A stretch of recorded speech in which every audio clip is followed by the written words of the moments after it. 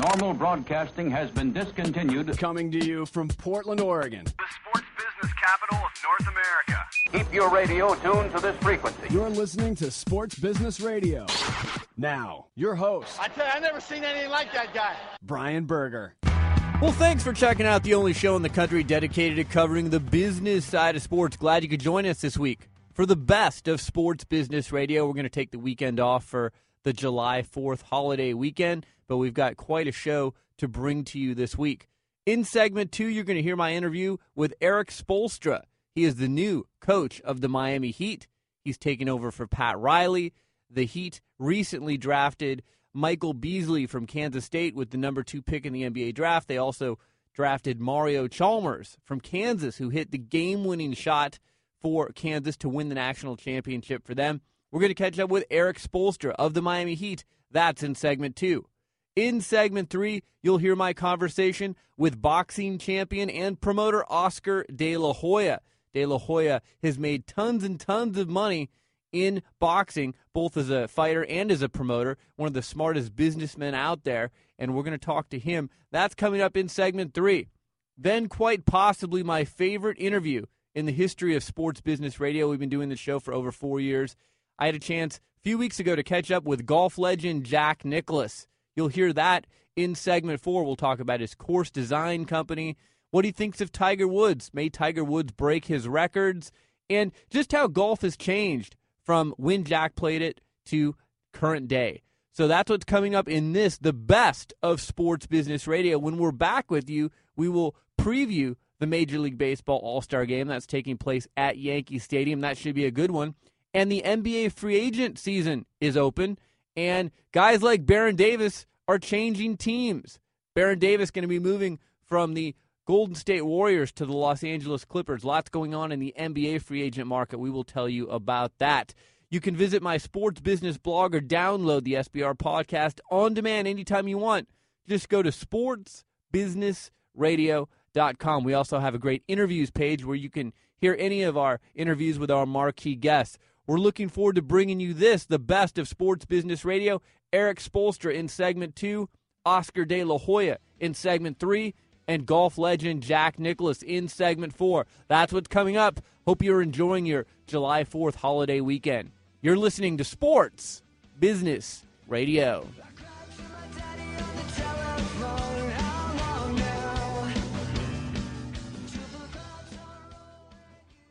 This is Brian Berger from Sports Business Radio. I know many of our listeners dream of a job in the sports industry but don't know where to begin. To me, it's an easy call. Go where sports business education got its start, at the Warsaw Sports Marketing Center at the University of Oregon.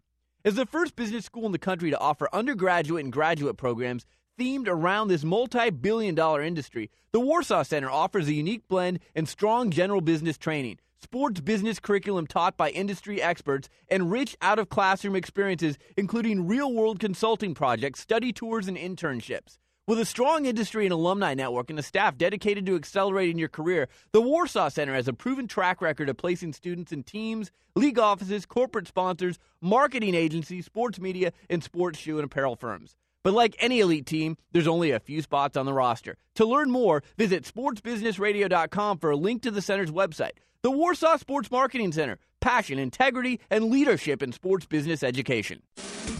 One-on-one with those making the big-time decisions that impact your sport. This is Sports Sense on Sports Business Radio. Sports Business Radio. My guest is Erik Spoelstra. He's the head coach of the Miami Heat. Hey, Erik, congratulations on your appointment as the new Miami Heat head coach. Brian, appreciate it. Glad to be on the show.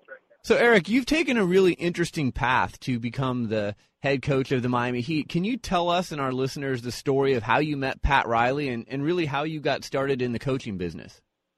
Well, it was really my first job with the Heat, and I started out, it was 13 years ago. I was hired pretty much for the summer. Dave Wohl hired me, and I was working in the video department and working on the draft, a little bit of free agency, with the option of hopefully being able to extend into the following year. But as people remember, Pat Riley didn't even get hired until late August or early September. It was right before training camp, and he could not bring his staff down from New York. So I remember he came into my office one day. I had barely even met him, and He said, "Hey, you're down here doing the video. Can you be the video coordinator? Can you do this job?"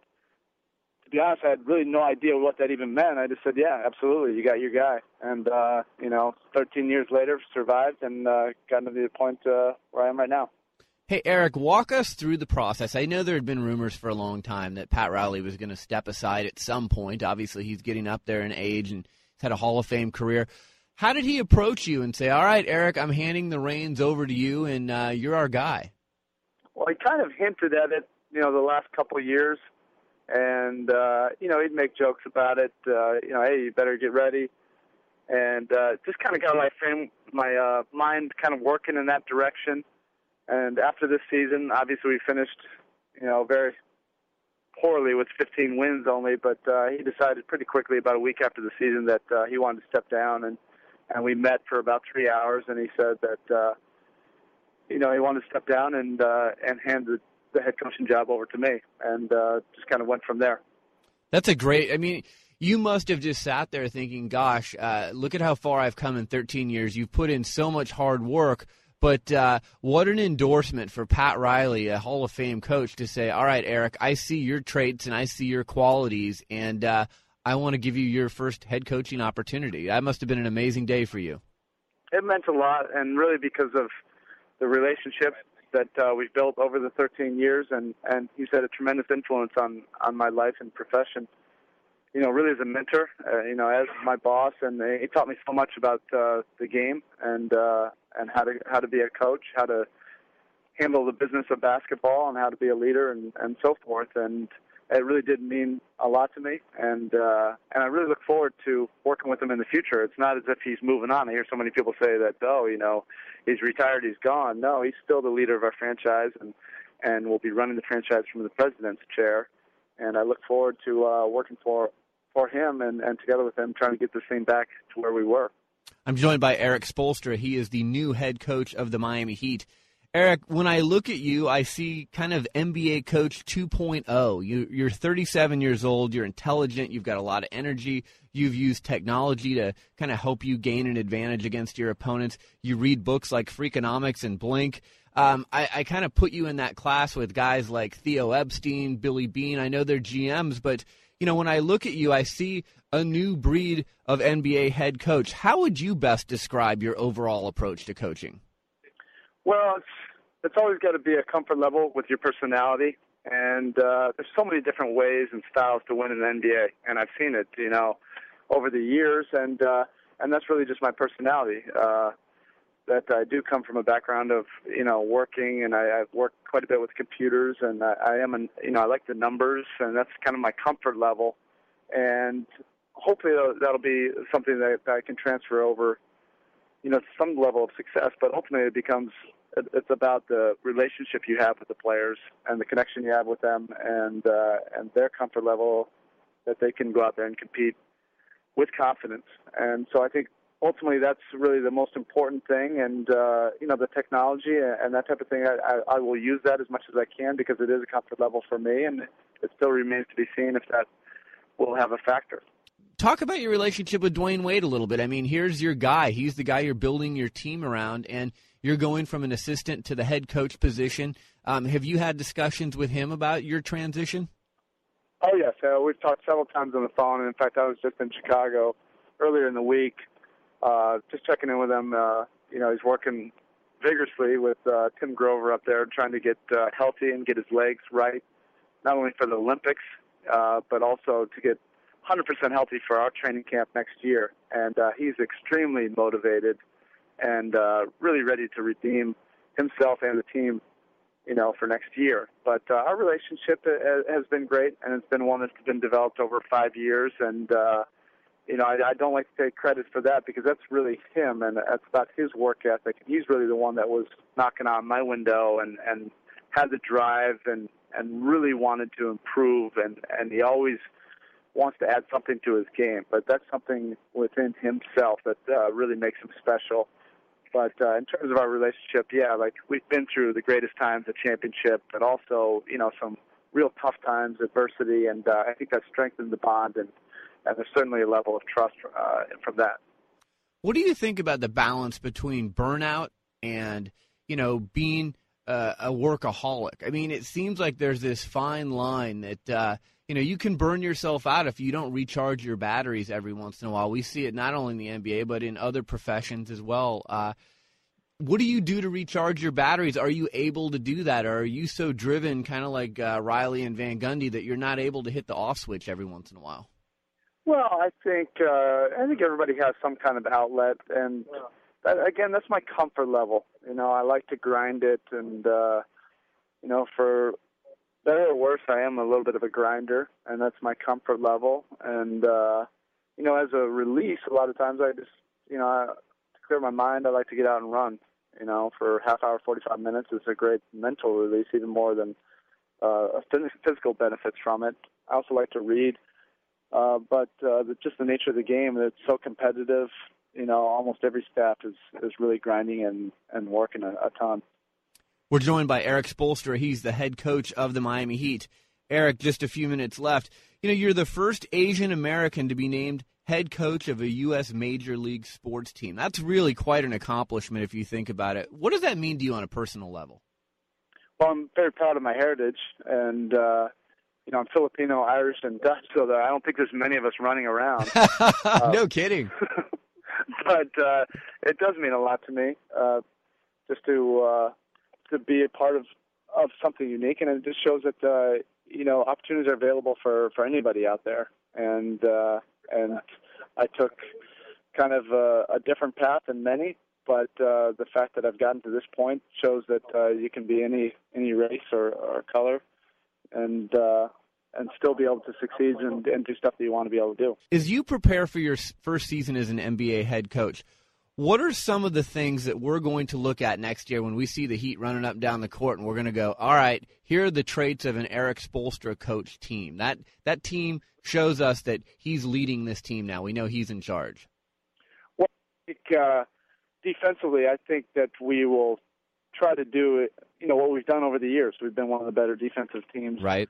Over the years, and that's something that's always going to be, a staple for the Miami Heat organization, and that's part of our culture, is defending and playing hard and being, in condition.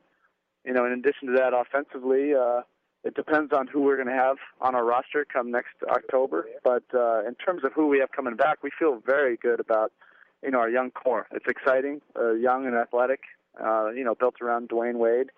And with the draft pick we have coming up next month, we feel that we can take advantage of that speed and athleticism. Well, Erik, I think you're going to do a fantastic job as the head coach of the Miami Heat. I think the team has a bright future. Guests appearing during our sports segment will be treated to the gold standard of all steakhouses, Morton's the Steakhouse, the best steak anywhere. For the Mortons nearest you, go online to Mortons.com. Erik, good luck in Orlando this week, and we'll be in touch soon. Congratulations again on being the head coach of the Miami Heat. Brian, thanks for having me. I'm looking forward to it. You're listening to Sports Business Radio. We'll be right back.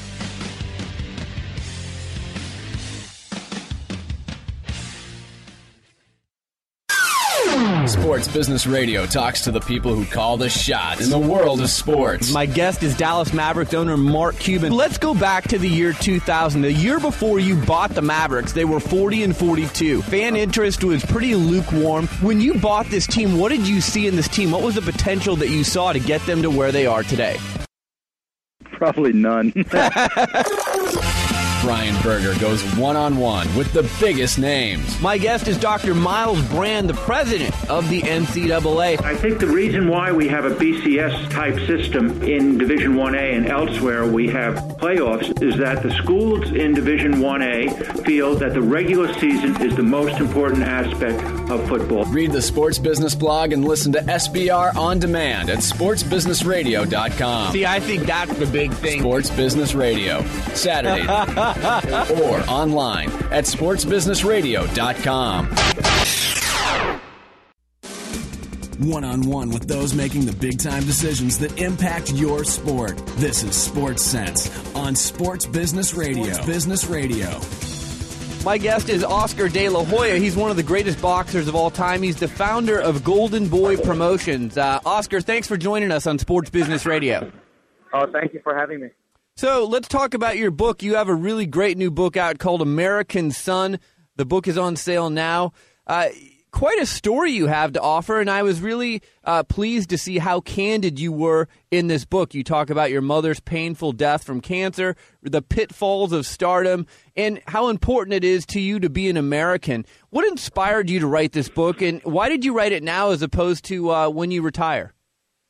Well, I just thought that it was very important to send out that message now. I mean, we're in a time, in a period of time where a lot of people are down. A lot of people have been knocked down by that devastating left hook. And I've been down in my life many times outside the ring, and I've been able to get back up and fight even harder. And I just hope this will be some kind of inspiration, hope for people who are searching for that American dream. Yeah, you have quite the American dream. You talk about your start to your career of boxing. Sounds like your mother was totally opposed to it. Maybe tell us about how you got started as a boxer, how you convinced her that you were going to be okay in the ring. Well, I come from a boxing family. My father was a fighter. My grandfather was a fighter. So I kind of had no choice but to be a fighter. But my mother, what mother wants to see their child get hit? It's funny because in the beginning of my career, she was so opposed to it. But then after a few fights as a kid, she started to be my number one fan. She started to be my biggest supporter. And I can remember times when I was 8, 9 years old, boxing in the ring, and I would hear this woman just yelling, top of her head, knock him out, go ahead and beat him, and I look over and it's my mother. So she grew and was able to learn how to love the sport. I want to talk about business for a minute with you. This is a sports business show. You're a very savvy business person. You have formed Golden Boy Promotions. You're the first Hispanic to own a national boxing promotional firm, one of only a handful of boxers in history who have taken on promotional responsibilities while you're still an active fighter. Talk about why you started this Golden Boy Promotions, because you know what, Oscar? A lot of promoters of the past, there's this negative stigma that's attached to them, but it seems like you're really in favor of defending boxers more than the past promoters. Well, that's the exact same reason why I started Golden Boy Promotions, because too many fighters have been taken advantage of. And my mission is to protect the fighter, to be honest with the fighter, to be transparent with the fighter. That's what we believe in. And, if you take a look at all our fighters we have, every single one has made great money, is happy with us. We have such a great relationship, but the thing is that we have to try and organize the sport, and we have many tasks ahead of us. We're a young company with 6 years. We've been able to accomplish a lot in such a short period of time. We're now the biggest promoter in the world today, but we have to make sure that the fighter, is treated right. I want to get some sort of medical plan for fighters, which we don't have. I want to try and organize the sport, to have one commission overlooking the entire sport instead of having every state with their own rules. There's just different ideas we have that hopefully one day we can implement them, and we can have a sport that is going to be a Main Street sport. Oscar, this is Nathan. With UFC and MMA gaining more and more attention, can you talk about how you feel about the state of boxing right now? Well, with the UFC gaining all the attention, we take a look at the UFC blueprints. The UFC is like a league, and it's receiving a lot of attention. And I can only imagine if boxing was organized, if boxing was like a league, what attention it would receive, because boxing has been around forever. Boxing has so much history, which the MMA doesn't have. I just cannot imagine the UFC or the MMA producing iconic figures like the Joe Lewises that we had, the Muhammad Ali's, the Sugar Ray Robinsons, the Jack Johnsons that we have in this boxing world. So I commend them for growing a company, growing a business in such a short period of time. But I have to admit, I'm really not a big fan of that type of fighting. We're joined by world champion boxer and Golden Boy Promotions promoter Oscar De La Hoya. You're listening to Sports Business Radio. Oscar, I got to ask you, Mike Tyson, Evander Holyfield, Buster Douglas, these are all guys who have made millions of dollars in the ring, and they've squandered their millions of dollars. As far as I can tell, you've kept your money, you're thriving, you're making more money. What's the difference between you and them and how you've been able to keep your money while they squandered all their money? I feel that they've surrounded themselves with the wrong people. In boxing and in the athletic world, unfortunately you have a lot of, I call them leeches. You have people who are just hanger-oners who don't do nothing, who don't produce, and a lot of yes people. And, I was able to learn at an early age, what's right from wrong. I was cheated the first couple of years of my professional career. I mean, I made a lot of money in the first couple of years of my professional career, and at the end of the day, I had zero. And so with those times, I learned so much, and I woke up and I said to myself, you know what? I'm going to surround myself with people who are smarter than me, with people who are not involved with boxing, with people who know how to handle money. And I was very fortunate to just find the right people, and we have a great partnership together. Oscar, it's Nathan again. You recently acquired a stake of Major League Soccer Houston Dynamo. Can you talk about why you chose the MLS and how that opportunity came about? Well, the MLS now is gaining so much momentum, and if you take a look at the owners involved, like the Paul Allens in Seattle, you take a look at Nabisco family with New England, you take a look at Phil Anschutz with the LA Galaxy, and then you have this his poor little Hispanic American owning the Houston Dynamo. I think we have pretty good owners in the league, and I just feel that soccer in America is growing. It's gaining momentum, especially with the Beckham effect. But I strongly feel that it can be just like Major League Baseball. It can be just like football. American football is supported here in the States. So I think that was one of my one of the best decisions that I have made in outside the ring is to get involved with soccer. Oscar, just a few minutes left. You were scheduled to fight Floyd Mayweather Jr. in September. He has come out in the last week and said that he's retired. Is this a ploy for more money, or do you think he's really retired? I hope it's not a ploy because I have a time frame. And this year I'm hanging up the gloves. I've been preparing for this moment for 3 years now. I'm not fighting next year.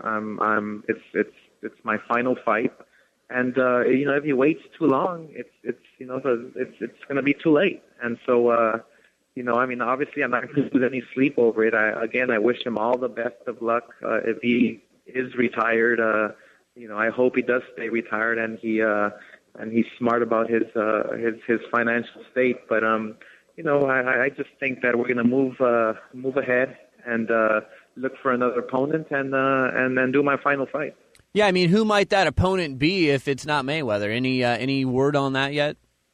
Well, there's a lot of fighters who are now calling me out. You have the Manny Pacquiao's, you have the Ricky Hatton's, you have the Miguel Cotto's of this world. I think knowing me, I'm probably going to choose the toughest one. So we'll have to sit down and talk with my advisors and with my team and make a decision very soon.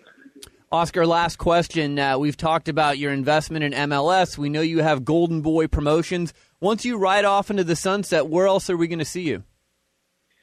Well, we're very fortunate enough, like you said, to be involved with the MLS. I'll be able to attend many games in Houston, for the Houston Dynamo that we purchased.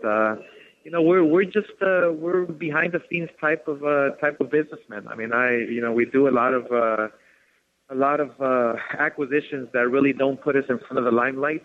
The behind the scenes type of acquisitions that I actually really enjoy because they don't really take much time to do, and you make a lot of money. So I'm going to keep busy with my promotions and keep on working with my team in executing these types of deals. Oscar, congratulations on your new book, American Son. Tell our listeners where they can pick up a copy. Well, you can pick up a copy in any bookstore, I believe. You can go to your Barnes & Nobles. You can go to your local bookshop and look for American Son, which I hopefully can inspire someone to search and look for that American dream. Oscar, best of luck to you in the future. Congratulations on a tremendous career, and good luck whoever you fight this year. Thank you very much. You're listening to Sports Business Radio. We'll be right back.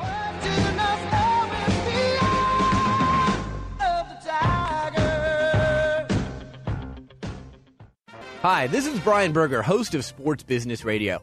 When I'm looking for a place to have dinner with family, friends, or business associates, there's only one restaurant on my list. Morton's The Steakhouse, the best steak anywhere.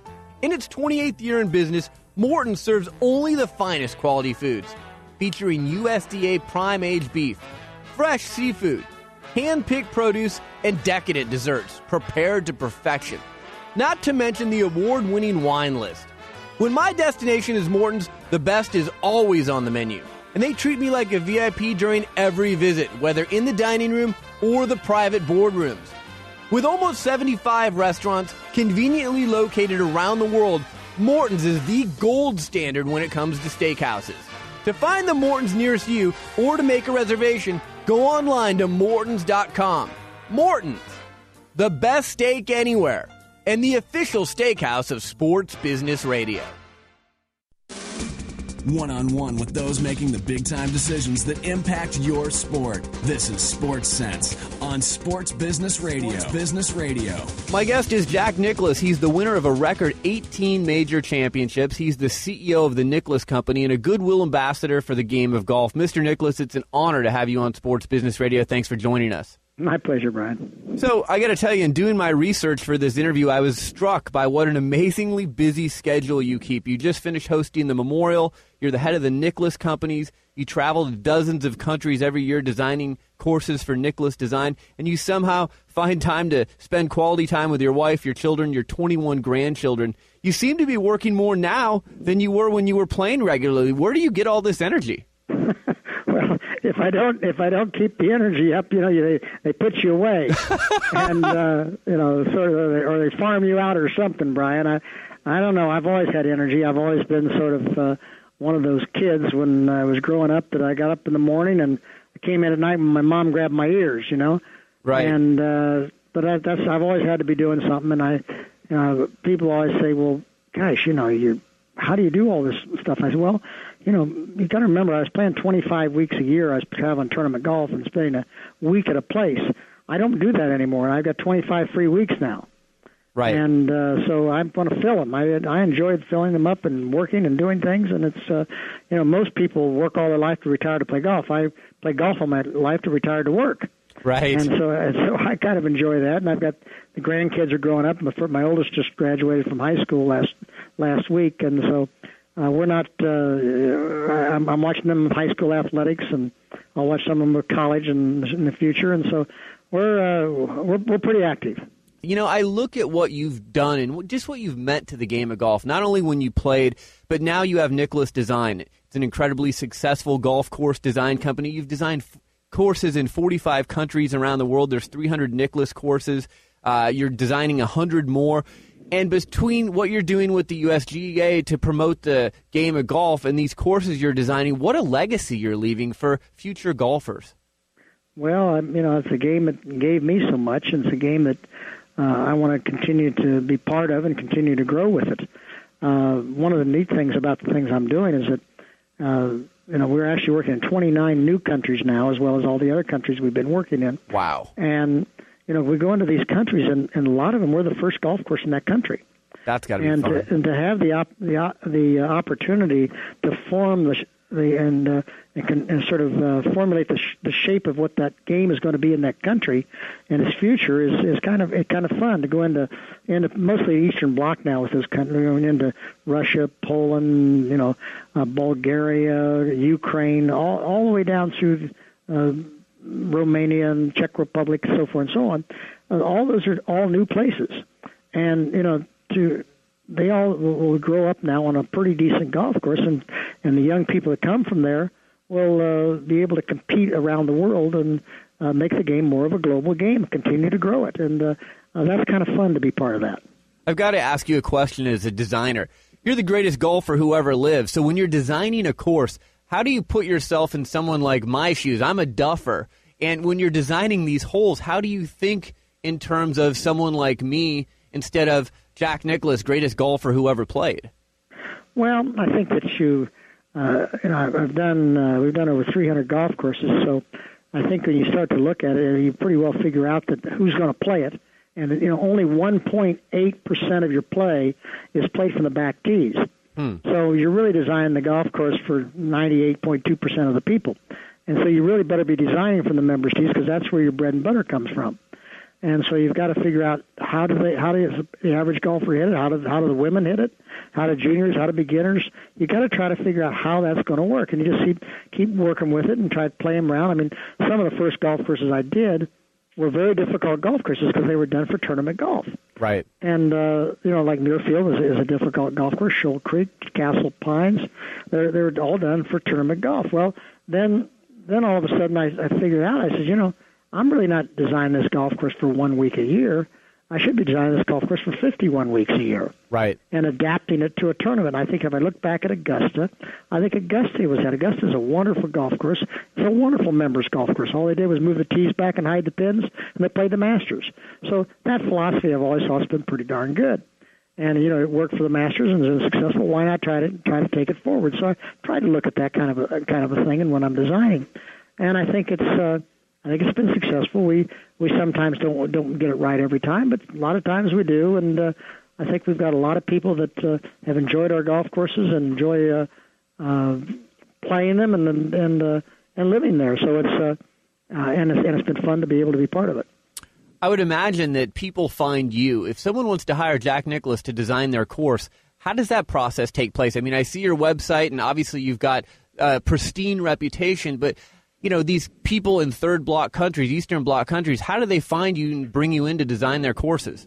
Well, they figure it out somehow. They get to us, and most of the stuff comes into the office. Although I have an office in Moscow, and I got an office in Brussels. I got an office in Seoul, an office in Hong Kong, Beijing,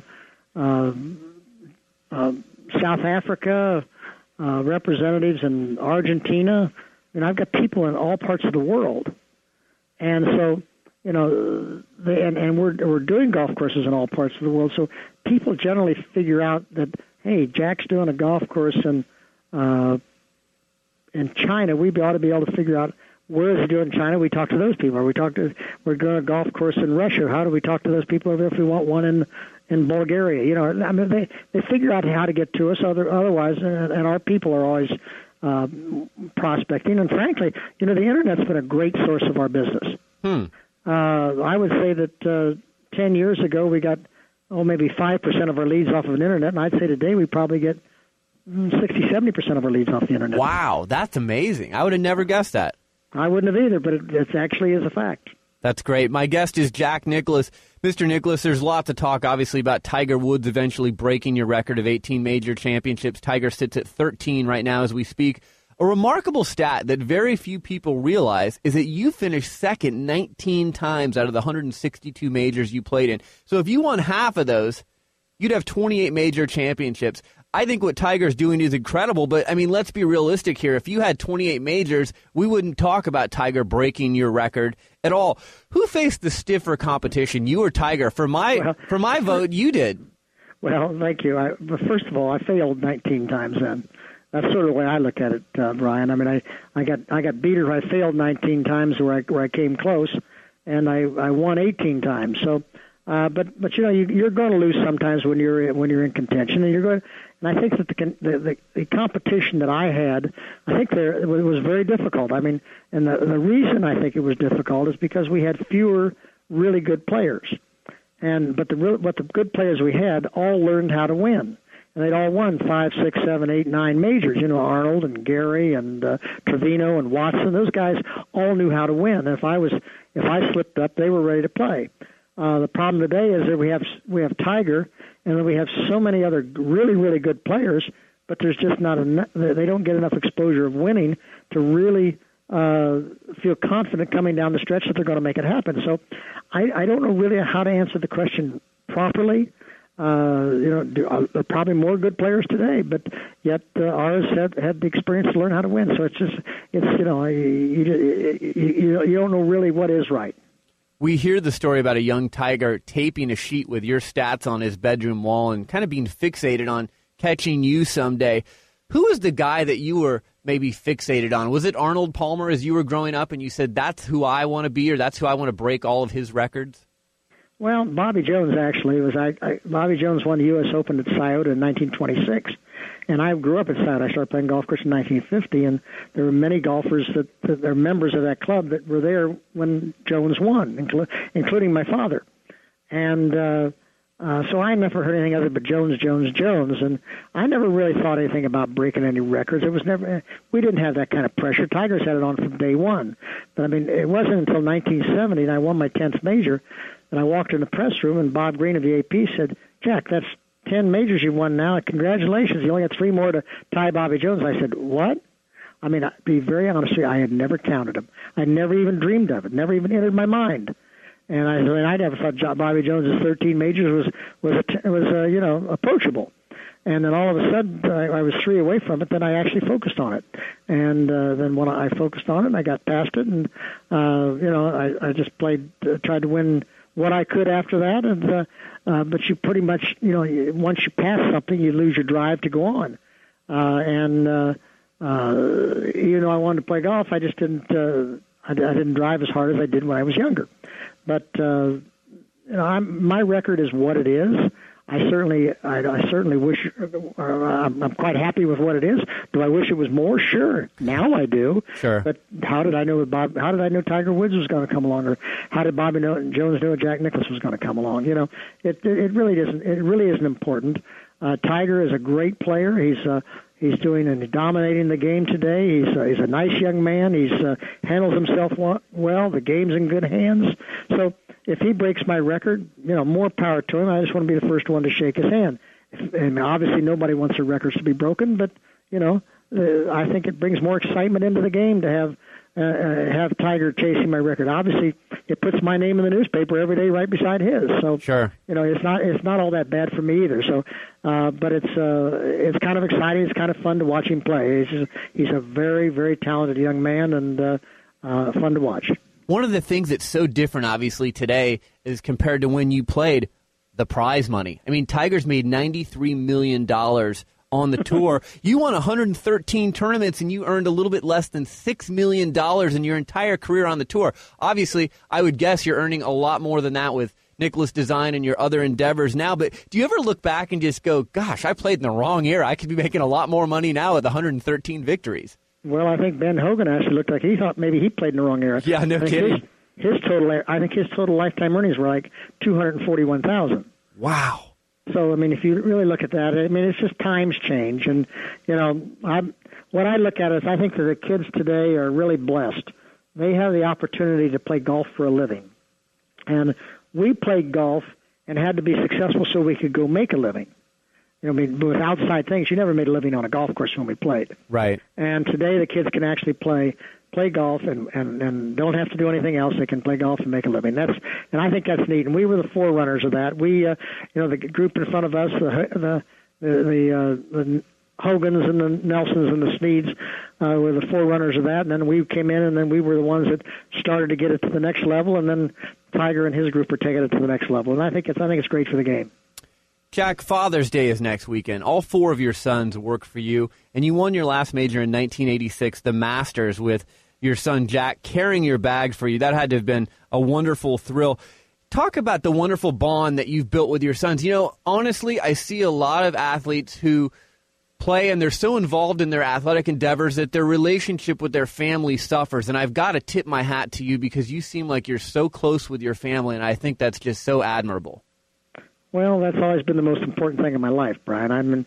My wife and I grew up in the Midwest in Ohio. We both have same values. We both felt like we both came from close families, and we both felt like family was the most important thing. And I probably could have won a lot more tournaments if I would have sort of been selfish enough to leave my family, but I just didn't want to do that. My family is what I wanted to be part of, and my kids are all working with me. They're all doing things that are similar to what I do. They're all trying to handle their kids the way I handle them, which makes me proud. I've got a good group of kids, and and they're good citizens, and they do well. And I think that's what my wife and I are most proud of. Right. I mean, it's such a wonderful trait and quality that you have, and think of all the generations that you've affected. Last question for you. Obviously, you've played the game of golf all your life. You've been there with golf during some incredibly joyous moments like we discussed with the 1986 Masters, but golf has been an outlet for you for some incredibly somber moments as well. What are the main lessons the game of golf can teach us if we pay close enough attention? Well, I think the game is a game that you get out of it what you put into it, and you get you develop relationships with people. I think you play 18 holes of golf with somebody, you get to know them pretty well. You're exactly right. Yeah, you know what kind of a sport they are. You know what kind of a personality they got. You know whether they're a hothead or whether they'll enjoy the game for the game, or they're driven by total competition, or they're driven for greed, or whatever they're driven by. And you find that out pretty quickly on the golf course. So it's a great game for that. It's a great game for people. It's a great game for a father to play with a son. It's a great game for a grandfather to play with his grandson or granddaughter. And it can be played by all walks of life and people of all handicaps and all abilities. It's just a marvelous game, and there's not many games like that. So to be fortunate enough to be involved in that game all my life has been a very, very special thing for me. And it's and you meet the same people on the way down that you meet on the way up, Brian. You know that, and so you better watch your P's and Q's on the way up, because you're going to have to eat you're going to have to eat them on the way down if you haven't handled it right. Well, it's great advice, and it's such an honor to speak with you. You've always conducted yourself in such a wonderful manner on and off the course, and I really wish you the best in all of your endeavors moving forward. Thank you, Brian. Nice to talk with you. Good to talk to you, too. You're listening to Sports Business Radio. We'll be right back. Let me see what spring is like on Jupiter and Mars. This is Brian Berger, host of Sports Business Radio. We live in an age where everything is on the record. What we say anywhere, whether it's in an elevator, in an email, or during a conversation with a reporter, is now being broadcast instantaneously on YouTube, in a blog, or through the mass media. It's easier than ever to spot someone who has been traditionally media trained and is just giving you that same old boring PR speak. I want to help you navigate the tricky media landscape. When I'm not hosting Sports Business Radio, I team with former Nike PR director Lee Weinstein to form Evergreen Media Training. Evergreen Media Training assists individuals and groups by offering unique preparation and training catered to your specific needs. From explaining today's media environment to providing you with post-training monitoring and feedback, we'll guide you every step of the way. With nearly 40 years of combined experience working with some of the biggest names in the sports industry, we'll help you communicate your messages honestly, thoughtfully, and from the heart. For an overview and a list of services, visit evergreenmediatraining.com or email me at brian@sportsbusinessradio.com. The website is sportsbusinessradio.com. Well, thanks for joining us for the best of Sports Business Radio. I hope you've enjoyed our interviews with Erik Spoelstra, the coach of the Miami Heat, Oscar De La Hoya, who says he's going to retire at year's end, and golf legend Jack Nicklaus. When we're with you next week, we will discuss the Major League Baseball All-Star Game taking place in Yankee Stadium. For the last time, Yankee Stadium will be closing down at the end of this year. We'll also talk about the NBA free agent market. And I've got some interesting stories that you might want to check out on my blog at sportsbusinessradio.com. Also, interesting story from the LA Times this week about Magic Johnson and his empire that he has built. He's had quite a run as a business person post-career. Probably one of the most successful athletes of all time as far as building a fortune after his playing days are over. Those are just a few things that you can check out on my blog at sportsbusinessradio.com. Lots of thank yous. Our show staff, Nathan Roach, Bobby Corser, Josh Blank, Darren Peck, Ron Barr, James Harris, and Doug Zanger. Our sponsors, Morton's The Steakhouse, the Warsaw Sports Marketing Center at the University of Oregon, ProTrade.com, and Evergreen Media Training. A podcast reminder, you can catch our show on demand via podcast every week by going to sportsbusinessradio.com. Just click on the podcast page. You can also find us on iTunes. We're one of the top-rated podcasts under the business news section. Look for us on iTunes. Have a great 4th of July holiday weekend. We'll see you next week. You've been listening to Sports Business Radio.